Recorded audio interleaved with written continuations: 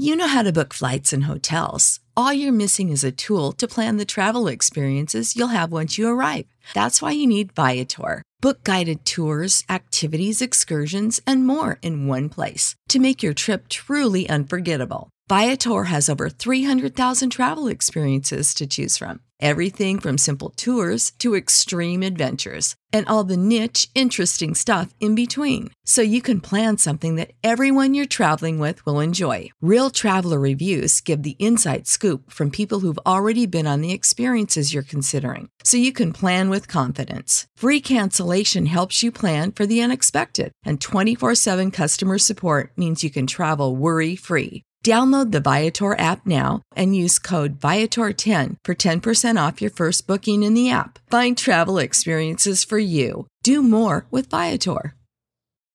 For the ones who work hard to ensure their crew can always go the extra mile, and the ones who get in early so everyone can go home on time, there's Grainger, offering professional-grade supplies backed by product experts so you can quickly and easily find what you need. Plus, you can count on access to a committed team ready to go the extra mile for you. Call, click Grainger.com, or just stop by. Grainger, for the ones who get it done.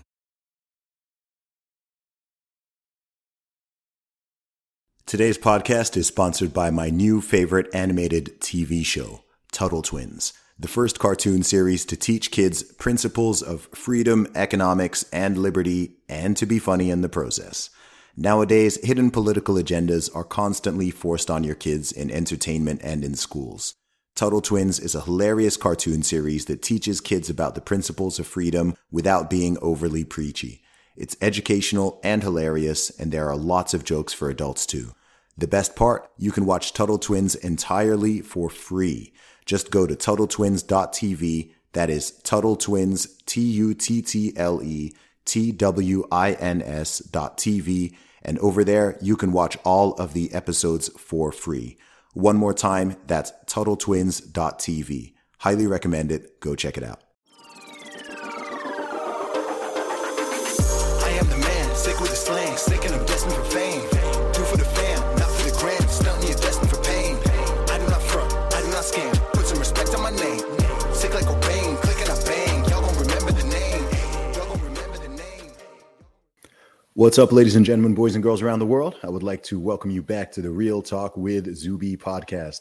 On today's episode, we have got on a brilliant guest hailing from the UK, and this is Dr. Rakib Ehsan. Welcome to the show. Thank you for having me, Zuby. Awesome, man. So, Rakib, for people who are not familiar with you, please tell them a little bit about you. So my background, Zuby, I focus on matters of social cohesion, race relations, and public security, especially in the British context.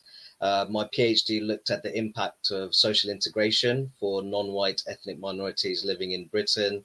So I'm primarily interested in matters of social policy, and I also have quite a strong focus on the effects of family breakdown, which is something I think is not talked about very much at all in British social policy circles. Awesome.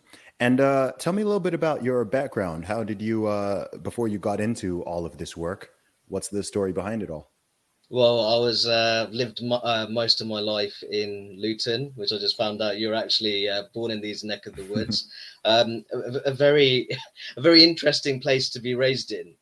There's been a fair share of problems with Islamist extremism, but also far-right extremism. The English Defence League was created in my hometown. So I think naturally in that sense, I was naturally interested in matters of social cohesion, how to develop bonds of social trust and mutual respect between different ethnic, racial and religious groups. And that's naturally, that's something that I carried into much of my academic work at university. And in that sense, I'm also very interested in how to build stronger relationships between citizen and state. This is something that you've talked about a great deal, especially during the COVID-19 pandemic. I do feel those bonds have become increasingly under strain. So I'm very passionate about people believing in their public institutions and feeling that those institutions are responsive to their needs and grievances. Awesome. What was it like growing up in Luton for you? Because I was born there, but I've actually spent very little time in the city. And I didn't actually primarily grow up in the UK myself. So what was life like, and how have you seen it change over time? Well, I think that I've talked about those extremist influences in the town, but I'd say that overall we have a very tolerant, humanitarian, law-abiding majority. I wouldn't choose to be raised anywhere else in the world, and I genuinely mean that. I think that you have communities which are deeply family-oriented, civic-minded, and I think in that sense, because we have that strong anti-extremist, resilient core in the town, that's helped to neutralize that extremist threat, both in terms of Islamist extremism and the far right as well. I think that on the whole, it's a fantastic place to be raised. I call it hyper diverse. But ultimately, for example, the football club, which is doing incredibly well at the moment, pushing to get promoted to the Premier League, it's a very important local institution. And it's those kind of local institutions that help to bring together people of different backgrounds. And I think it's beautiful to see. Awesome. Why do you think it is that Luton, of all the cities in the UK, has become this hotbed, as you said, for various types of extremism? What is it that's created that? Is that simply a result of such a wide level of diversity, or is it something else? I think that, Zubi, I think that it's similar to other parts of the country. There is a great deal of residential segregation in towns such as Luton. I think another town that would spring to mind is Blackburn, up in Lancashire, where you have what I would consider to be parallel societies. You have communities living together in the same town, but they interact with each other in a very minimal way. I think that's certainly the case in the past. And I think naturally in a town which I'd consider to be predominantly working class, you combine that with the perceived competition for resources, and you have groups which don't that positive intergroup contact isn't really taking place. It can breed suspicion of the unknown, and I think in turn that provides fertile ground for extremists to really make headway with their divisive otherizations of different ethnic and religious groups. Yeah. So tell me more about how you got involved in this work. So I understand the background and what could lead to some interest in it, but what made you decide to pursue this as a career? Well, I'm very passionate about having strong levels of social cohesion in Britain. It's a country that I care about a great deal. I care a great deal about maintaining high levels of cohesion in towns such as Luton, because the reality of the matter is, while people talk about the enriching impact of diversity can also bring its complications. And I think all too often when you raise that, people say, oh, but that's very bigoted to say, or rather, this is something that's very controversial. But it's a reality, Zubi. Yeah, and I think that if you have groups that they're not having those positive forms of contact with one another, whether it's in the workplace or it's in schools, or whether it's in those kind of sort of civic settings in our local communities, I think that's quite a problem. Britain, as you know, has a fairly comprehensive welfare state. But I think in order to sustain collectivistic endeavors such as a welfare state, you need strong levels of trust between different groups. I think if different groups believe that, the values that I hold dearly, that's not really shared by a different group in society, it's almost that that sort of undermining of social cohesion can actually weaken support for the welfare state. So I think in that sense, I'm a bit of a left conservative. I have quite traditional conservative views, but I do believe that we should take care of the neediest in society. I believe in having a well-funded, high-performing education system, which is funded by the state. So I think in that sense, my sort of core beliefs, that's motivated much of the work that I've done. And I think that that's ultimately taken me on this path where I really want to champion these causes in the think tank world, based in London, and also in influential social policy circles. I'm so happy you brought up this point of diversity bringing challenges, because I think for the past 10 years or so, there are certain buzzwords which have been very, very popular: diversity, inclusion, equality, tolerance. And I think people like to talk about them on a very shallow, and Absolutely. superficial level, right? People just like say diversity is our strength, diversity is wonderful, but they don't really like to define the terms or acknowledge, okay, well, when you say diversity is our strength, what do you mean by that? When Absolutely. you say diversity, what do you mean? Do you just mean different skin colors? Do you mean different ideologies? Do you mean different nationalities? What specifically do you mean? And also, what are the challenges? I mean, obviously, if you take people of differing cultures, languages, backgrounds, ethnicities, classes, all types, ideologies, and you put them all in one place, sure, there can be good things that come out of that, but people are going to bump heads. People are going to clash. People are going to misunderstand each other. Some people are going to fear each other or have certain prejudices and so on. So I feel like it's been this very one-way conversation just on a shallow level of saying, oh, your diversity is great, inclusion is great, but people not really wanting to address the concerns some people have. And I think by not addressing some of those concerns, that is something that, in my opinion, can give rise to more extremism, right? So genuine hyper-nationalistic far-right factions and things like that, whether it's in the UK or elsewhere. I think if those people sort of in the middle and in the center fail to address or are completely unwilling to talk about any of the people's concerns, then it kind of gives more power to people who are more extreme to say, oh, look, okay, well, here's why they're not talking about it. And then they can kind of spool all these other ideas and kind of get more people on board. No, I couldn't agree more. I think that when people champion diversity, but you actually ask them to explain what you're championing, they struggle very quickly.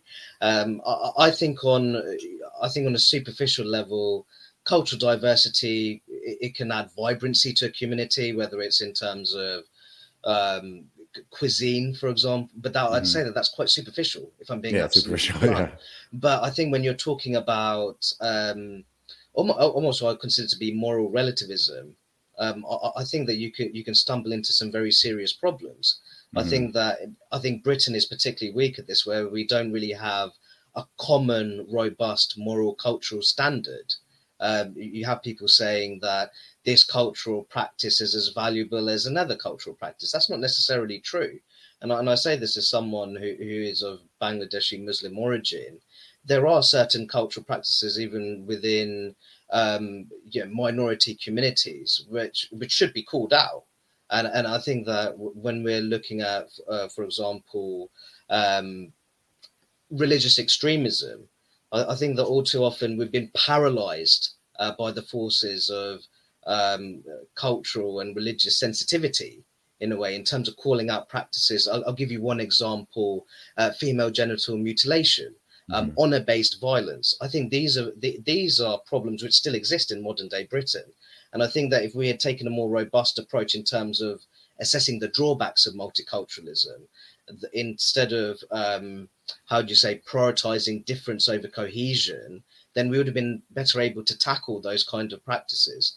So I do feel that when people say diversity is an unadulterated good, I don't completely agree with that. I think when it comes to that diversity, equality and inclusion space, which is developed in recent times, I think you very quickly find out that people in that space are not necessarily pro-diversity at all, especially when it comes to viewpoint diversity.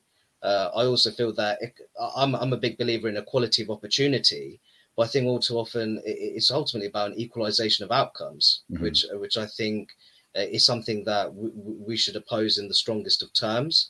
And the same thing with inclusion. I'll give you an example, Zubi. In the National Health Service, we have diversity, equality and inclusion professionals.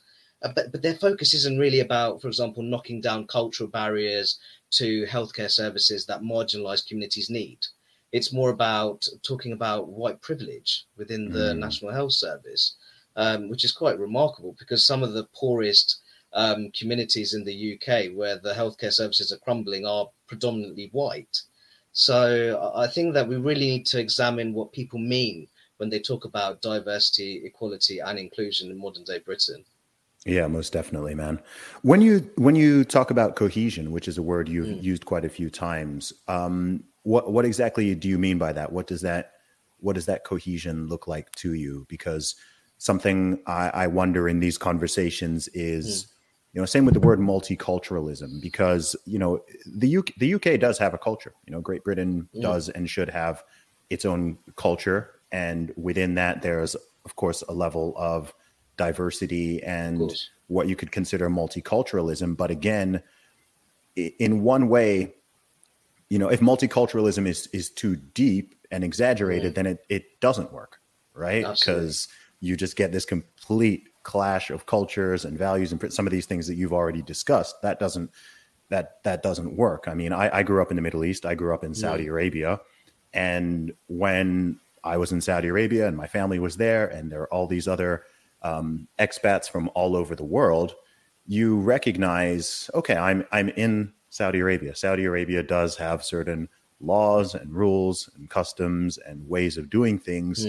So we will respect that. It doesn't mean that you have to completely suppress your own culture and beliefs and so on, but there are just certain aspects of it that it's like, okay, this is something that take something obvious, drinking alcohol, right? Drinking alcohol, or during Ramadan, not going around and eating a cheeseburger and drinking a Pepsi in public, right? Just basic things, how you dress, whether you're a man or a woman. There are things that I would wear in the UK or I'd wear in the USA, like a tank top. I go to the gym, I'll wear a tank top or something like that.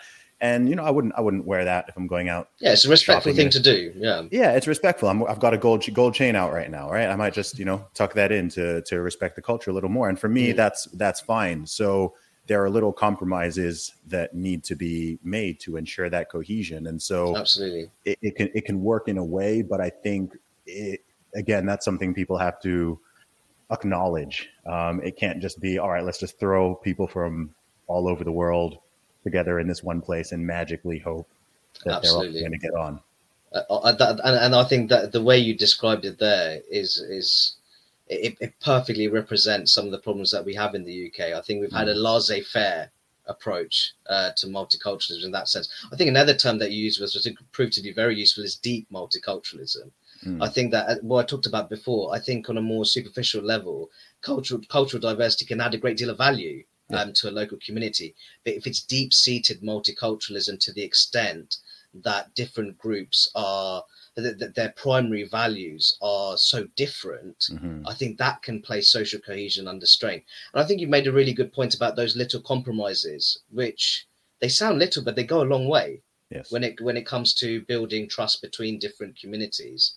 I think that those little compromises count for a lot. Something that I talked about earlier, being of Bangladeshi Muslim origin, I don't think there's any harm, for example, someone being proud of their Bangladeshi culture, the Bengali culture, or indeed, Islam forming an important part of their daily life. But I think it's more that if because of your ethnic background or your religious beliefs, you treat certain groups differently, or in my view, you start treating them unfairly, I think that is what needs to be called out. I think that if you believe that because you follow a certain belief system or you have a certain ancestral background, that you're somehow superior to a fellow citizen, I think that I definitely, that's where the red line really needs to be drawn, Zubi. So I think that's what I mean by cohesion. I think people can take pride in their own personal background, their religious affiliation, but if it impacts on how they treat fellow citizens in their own country, then I think that is anti-cohesion in nature.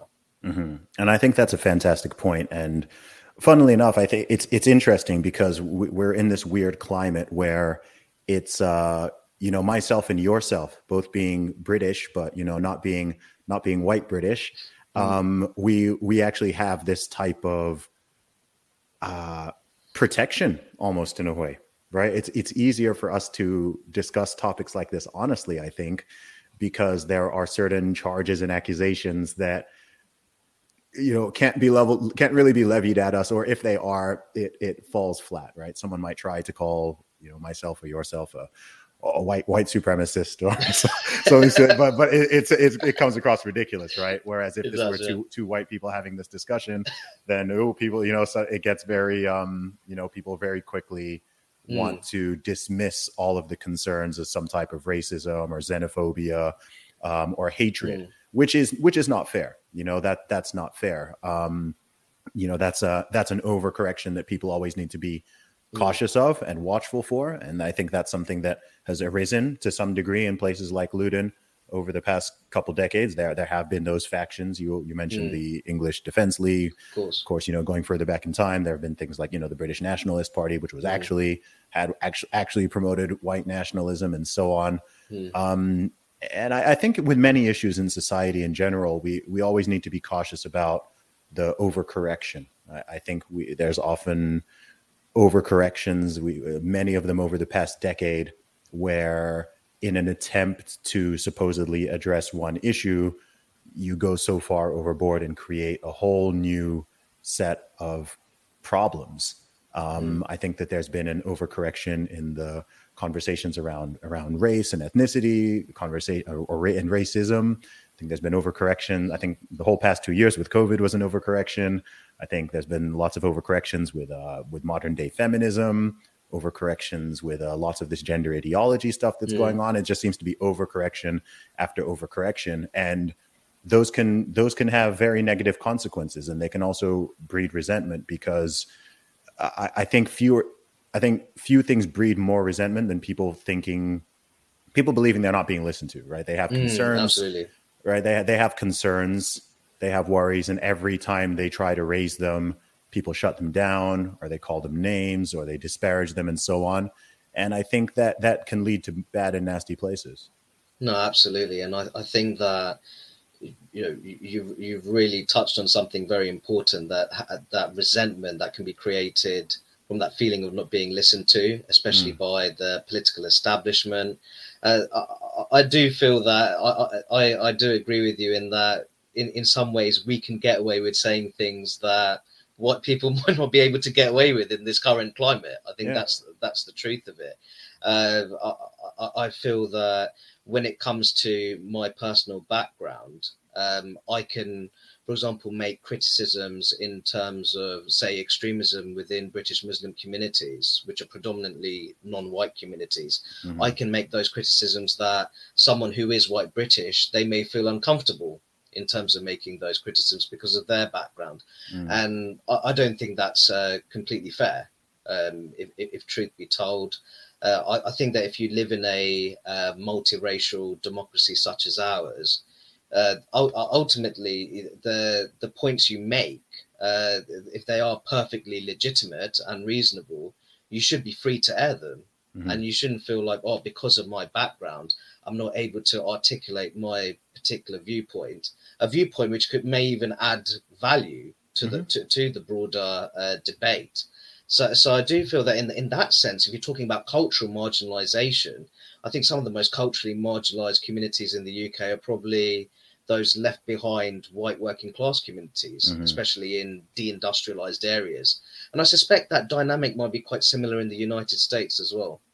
Yeah, I think it is, especially in, because it's not.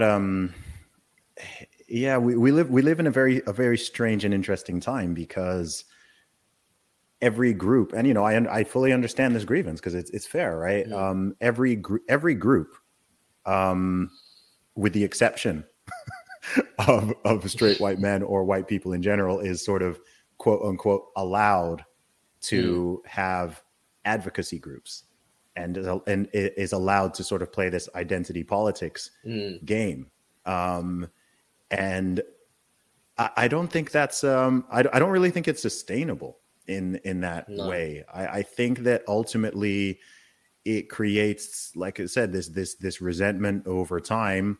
And when people are just beating white people with a stick constantly, accusing them of white privilege, or saying saying stuff that you wouldn't be allowed to, it wouldn't be socially acceptable to say about any other group of people. You can go on social media any day and you can just see awful, very broad brush stuff being said about, and it's like, wow, if you said that about Black women or Black men or Asian people or Jewish people or what, like you'd be in trouble, right? People wouldn't be okay with it, but it's like, oh, well, they targeted white guys, so, that's fine. And I don't know. I also think it's deeply hypocritical, because if the if the goal is equality, and fair treatment and non-discrimination, that should fly in all directions. Like that should fly across the board. Yes, and that's something I really respect about your work and your words that I've seen out there, which is that, you know, the direction doesn't matter. Right. You have so many people, honestly, like many people on the modern left now who have this, it's not an equalist perspective. It's like, okay, well, they'll even say, you know, you can't be racist to white people, for example. Right. That sort of power structures. Yes, because, you know, privilege and power and so on. Like they do this mental gymnastics that suddenly makes it okay to say something really, really horrible about this demographic. Absolutely. But if that same thing were said to another demographic, then they'll be the first to jump on you and accuse you of everything. I'm like, look, like if we're going to be equal, let's be equal. Let's be fair. Like let's not be nasty to anybody. Let's not make these huge sweeping statements about generalizations about any group. I don't care if they are. I don't care what religion it is. I don't care what skin color. Let's just not play that game. It's been very, very nasty in the past. It's been very nasty in many places around the world. We can see where it leads. So let's not, you know, toot this horn about equality, diversity, inclusion, and kindness, and then not play it. Like let's live it. I care less about what nice phrases people are saying, and I'm more watching. Okay, how do you actually treat people? How do you actually talk about other people? That's really what matters. No, absolutely. And I think just touching on white privilege theories, I think completely redundant in the British perspective from a social in terms of social policy.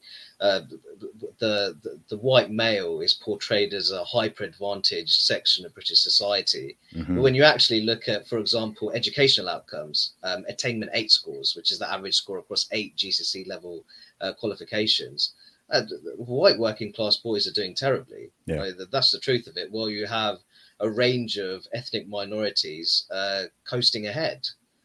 Interestingly, when you look at levels of life expectancy, white men fare a lot worse than a range of racial/gender groups as well. So I think that when you look at, and another example, actually come to think of it, is suicide ideation.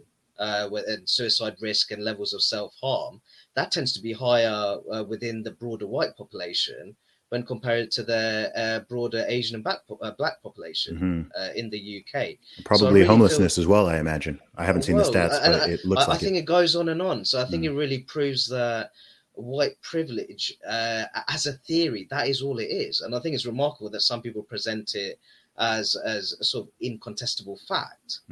From a social policy perspective, it really isn't. I talk a great deal about the importance of family structure, stable family structures, and how that can pave the way for young people to do well at school, build more robust forms of mental health, physical well-being, not being involved in the criminal justice system.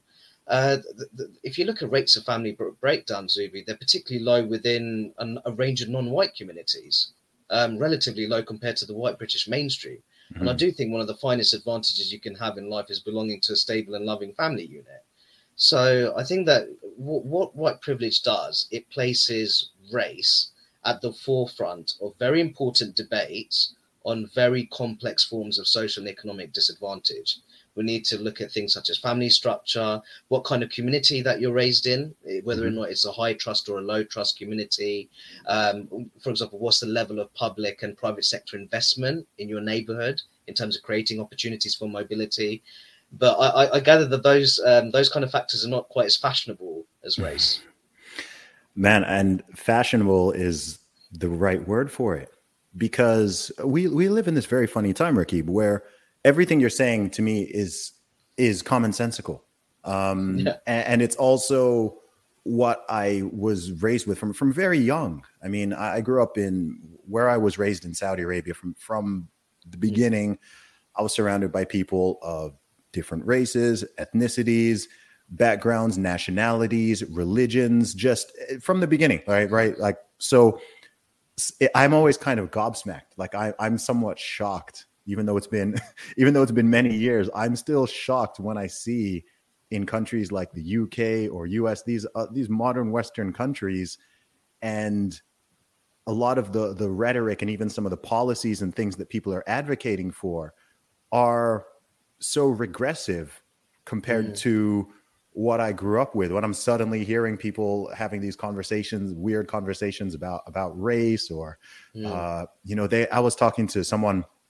I recorded a podcast with a young American woman yesterday, and she was telling me about how when she was in high school at the age of 14, they had some activity where they had to go into different rooms based on their race, right? Racially segregated rooms to have certain conversations about, their race and their place in their oppressor victimhood hierarchy and so on. There are universities with in the USA right now where they have racially segregated spaces. I'm in the world of music. Spaces. Yes, I'm in the world of music. I've seen music events where they're charging white people higher ticket prices. No. Yes. Really? I find it remarkable. I don't want any of that coming into the UK. If I'm being exactly. Honest. And that's why, I spend a lot of time in the US now, and I have a large American following, but I keep a close eye on it because, as we know, I think a lot of Americans don't understand why people in the UK and other nations are interested in what's going on with their social, cultural, and political environment. And actually, it's because, if we're being honest, a lot of these ideas, they come from the USA, right? This notion of white privilege and this idea of everything being white supremacy. And like they're fringe American ideas. These are key ideas. US exports now. Yes, these are US exports. And then a couple years later, you start seeing it in the UK, and all of a sudden these words and this languages and this framework is being applied, even with things like, if you remember, just think back to 2022 after the George Floyd killing, and you had these BLM chapters coming up in the UK and in Australia and places where they barely even have Black people. And you're trying to sort of retrofit this idea into the UK, and I'm like, this whole movement doesn't even really make sense for the UK. Like, it really doesn't. It doesn't. I mean, just to show how brainless this kind of importation of US racial culture politics is, we had BLM demonstrations in the UK where protesters were chanting "Don't shoot" at British police officers, majority of which are unarmed.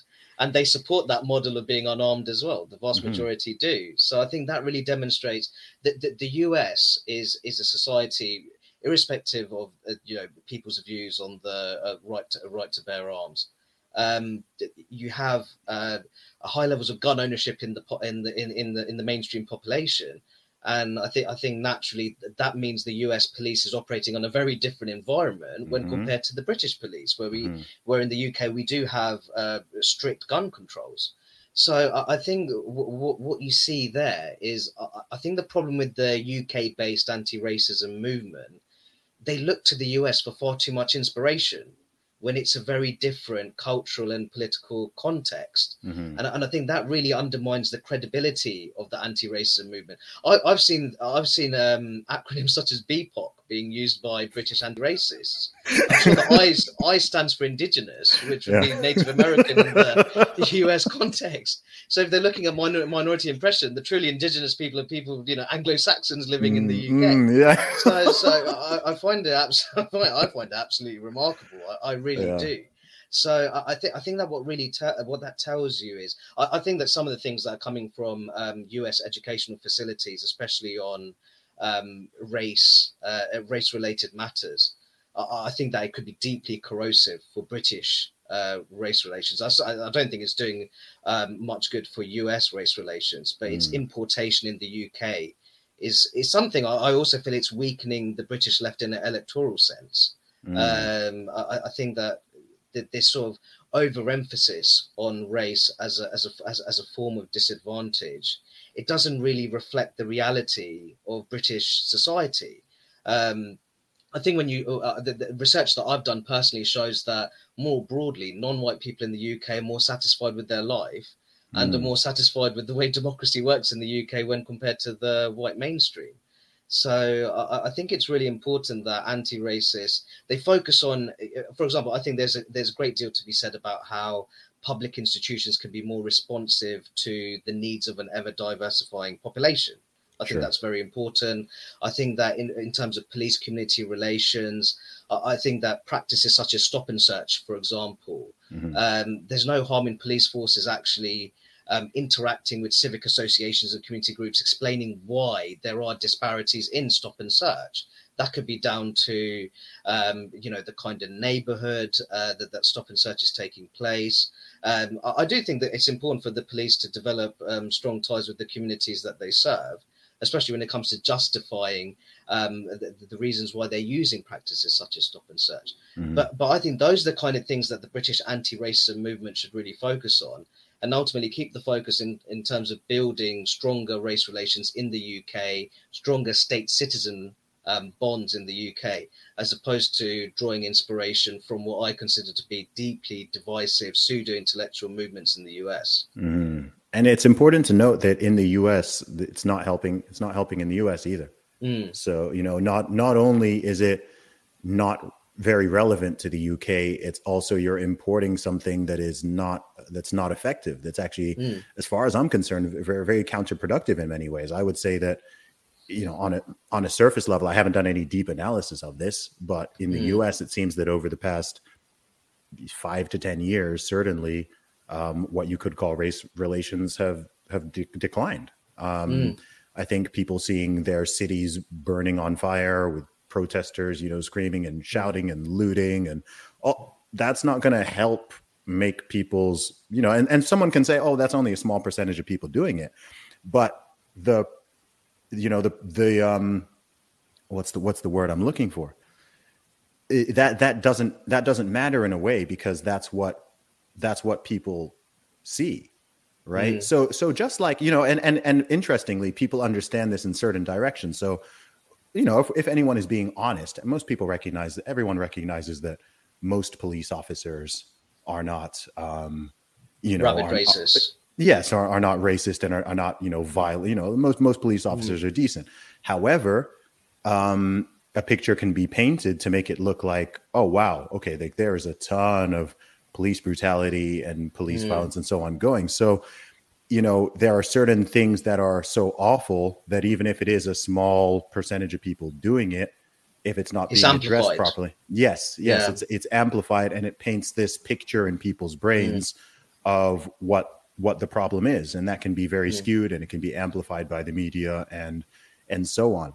And I think a big problem with a lot of these issues is that if you can't diagnose the problem, then you can't properly apply a solution, or any solution that you attempt. Absolutely. Any solution you attempt, at best, it'll be futile. At worst, it might actually be counterproductive. And sometimes doing nothing. I think sometimes people always feel they have to do something. And I'm like, sometimes doing nothing is sometimes doing nothing. Oh, I think you make a very important point, because I think this is also the problem with the anti-racism movement. They almost feel like if we say, "Oh, a great deal of progress has been made in terms of race relations. We live in the most, one of the most racially fair countries in the world," they almost feel like they lose their own sense of purpose. What is the point of us existing? I actually make the point that there is still much to be done from a social justice perspective in the UK. But my issue is that if you over focus on race, this is the point that you made, that actually you're missing out on some very serious social problems which are non-race related. So for example, in the UK, when you look at children up to the age of 15 of Black Caribbean origin, 63% live in lone parent households. The corresponding figure for their peers of Indian origin, Zubi, goes down to 6%. Yes. Now that's naturally going to have some impact on how the young people in those two ethnic groups, how they progress in life. Whether it's education and employment, that is going to have an impact. And you can see there that I feel that social justice movements in the UK, that they don't really want to talk about family breakdown, because they see the family almost as a kind of over hierarchical reactionary institution. Yes. From my perspective, it can provide the strongest form of belonging and rootedness for a young child being raised in the UK. So I think what I would say is that I call it the grievance industrial complex, where ultimately you have it spans across a range of sectors where people are ultimately they're either profiteering or it's a form of moral grandstanding by ultimately opportunistically placing race at the heart of these very important debates on inequality and disadvantage. Yeah, absolutely. And it just misses the issue. You know, if someone is constantly looking through this racial lens, and there are people who promote the idea that everything in life, every human interaction, everything, economic, social, everything should be viewed through this primary racial lens. Prism of race, yeah. Yes, and I'm just like that's insane. I mean, it is insane. It's remarkable. Idea. The idea that racial identity is the primary determinant in the shaping of life chances in the UK, it's intellectually inaccurate. Yes. That's the truth of it. I think even, you can talk about socioeconomic class.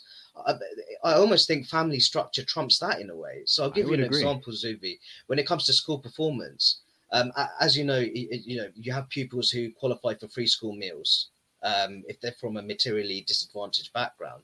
You have pupils in certain ethnic minority groups who are on free school meals who are performing better at school than white British children who are not on free school meals, who are not from materially disadvantaged backgrounds.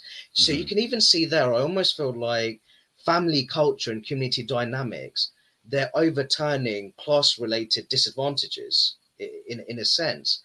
So I really feel that this you almost have this race industry that places racial identity at the heart and center of these very important debates on youth well-being and development. They're doing our communities a disservice because they refuse, whether it's because of personal self-interest or that they're just not very knowledgeable of the on the ground realities. Their diagnosis of the problem is far detached from the reality. I think what's really interesting with it all, out of the universities, there's been this concept of intersectionality, which has come out.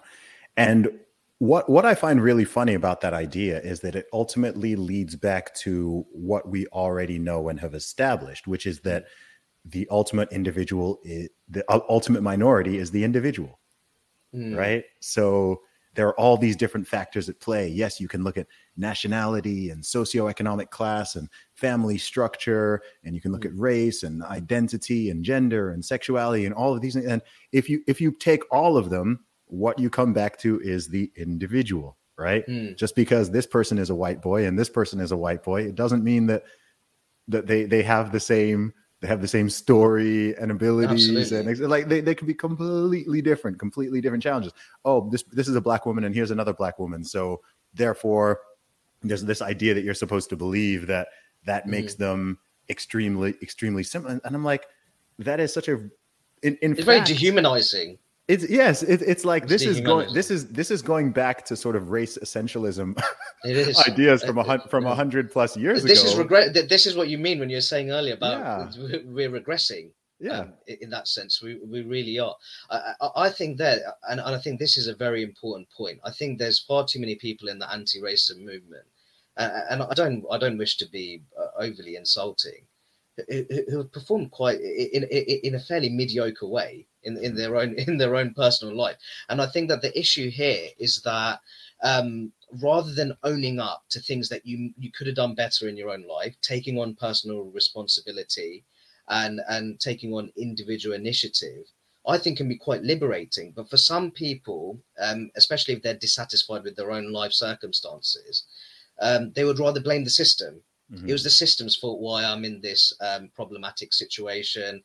I wasn't able to achieve what I wanted to achieve because my school teachers weren't very good.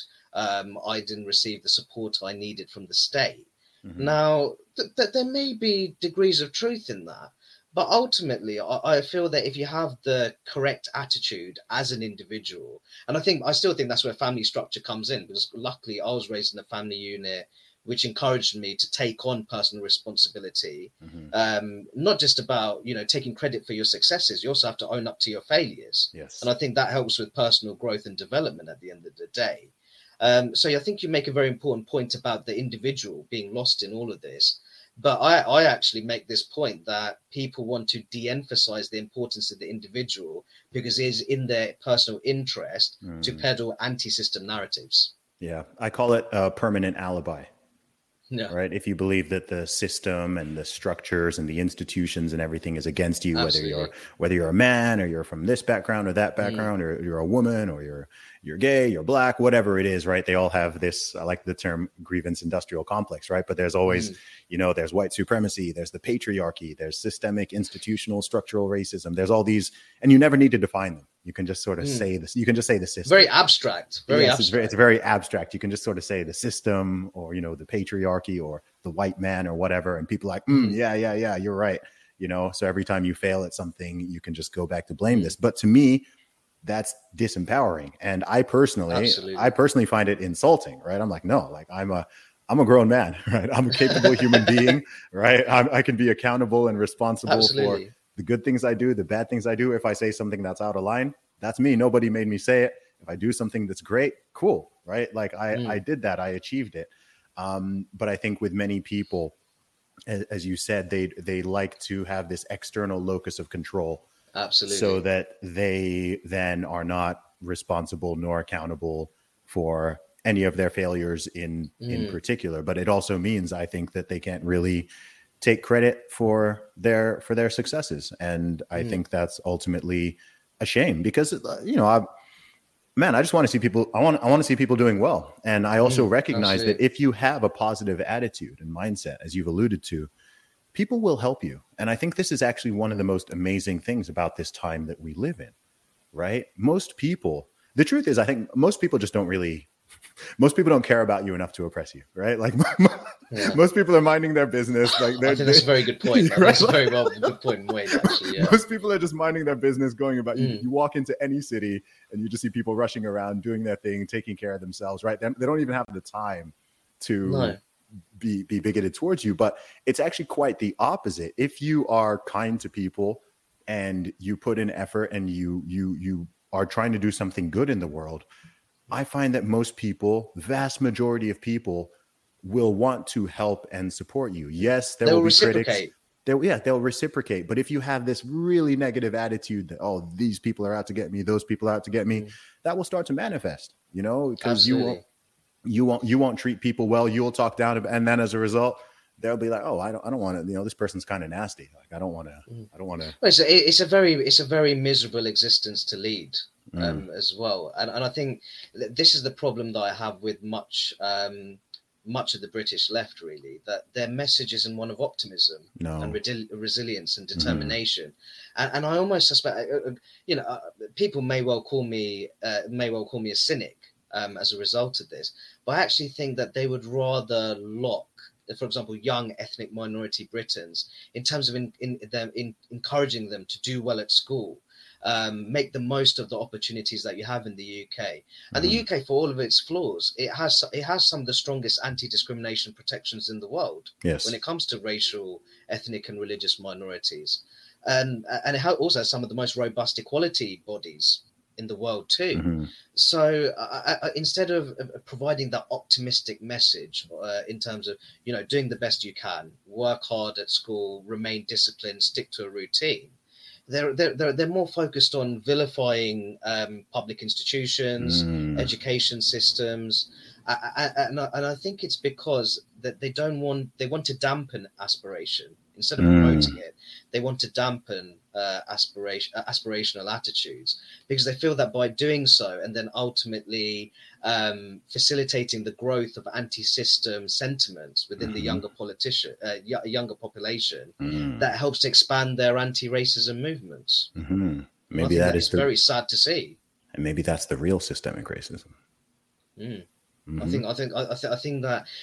think in a sense that the anti-racism movement I think there's a balanced message. I think they could say that we have made a great deal of progress in terms of race relations and equality of opportunity, but there is still much work to be done. But instead, what they do, they ultimately they want to overlook the progress that's being made and want to vilify the UK, which, as I said, I think that it has a very strong culture of anti-discrimination, far more so than, interestingly, than a number of major European countries, which absolutely. some people in the UK seem to admire. But I think that really that's more down to the fact that they have these anti-British tendencies and they look to continental Europe as an oasis of tolerance and openness, when I don't think that's necessarily the case. Well, I think a question I like to ask people is what they are comparing things to. And, so when someone says, I don't know, there might be a debate on TV, is the UK a racist country? Right. And that'll be that's the debate. And I'm like, what does that sentence even mean? Compared to what? Right? Are you comparing? I think this point to me, if you're making an evaluation about the UK, what people are going to do, they're going to compare it to other countries, and that's when the UK fares quite well on those kind of indicators.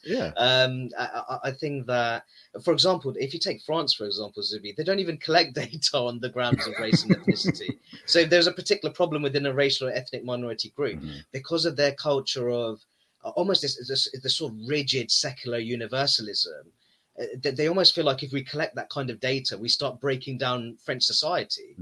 So at least what Britain tries to do, they collect that data, they try and identify particular problems which may be impacting more heavily on particular sections of society. So what I say when people say, I've heard people say that, the UK is a terrible place to live as a Muslim. Firstly, there's polling which shows that 3 in 4 British Muslims believe that Britain is a good place to live as a Muslim. So they're not even representative of the broader Muslim population. But when you compare the life circumstances of Muslims in other countries, you very quickly see that the majority of Muslims in the UK, they have it very well. Their life circumstances are far more favorable. So the point I make is that ultimately, when you talk about that statement, which is often peddled out, the UK is a racist country, compared to what country, what are the other countries that you're comparing it to? We have an impressive government minister here, which I'm sure that you're aware of, Kemi Badenoch, who's of Nigerian origin. She recently said that Britain was the best place in the world to be if you're black. This was treated with, people don't like that. Complete outrage. But then you have to make the point that when you look at the experiences of black people in other countries, especially in their countries of origin, what she said, is it truly controversial? I don't think it is. No, it's not. And I think, I don't know, there is a strange self-flagellating mentality that is in British culture, and I think perhaps some other Anglo societies, where you're supposed to be so browbeaten and so guilty about, say, maybe perhaps historical sins, that in a way that many other countries are not, by the way, even if they should be, perhaps, that you can't acknowledge or take pride in the progress or in the good things. I mean, that statement that she made, that should fill people with joy. Right? I believe. It's an accurate statement, right? To someone who's like, okay, there's 200 or so countries in the world.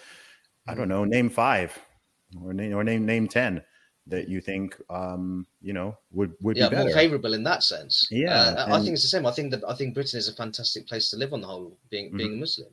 Especially when you see the degree of religious freedoms which are offered under British democracy, and also those culture of anti-discrimination protections on the grounds of race, ethnicity, and religious belief.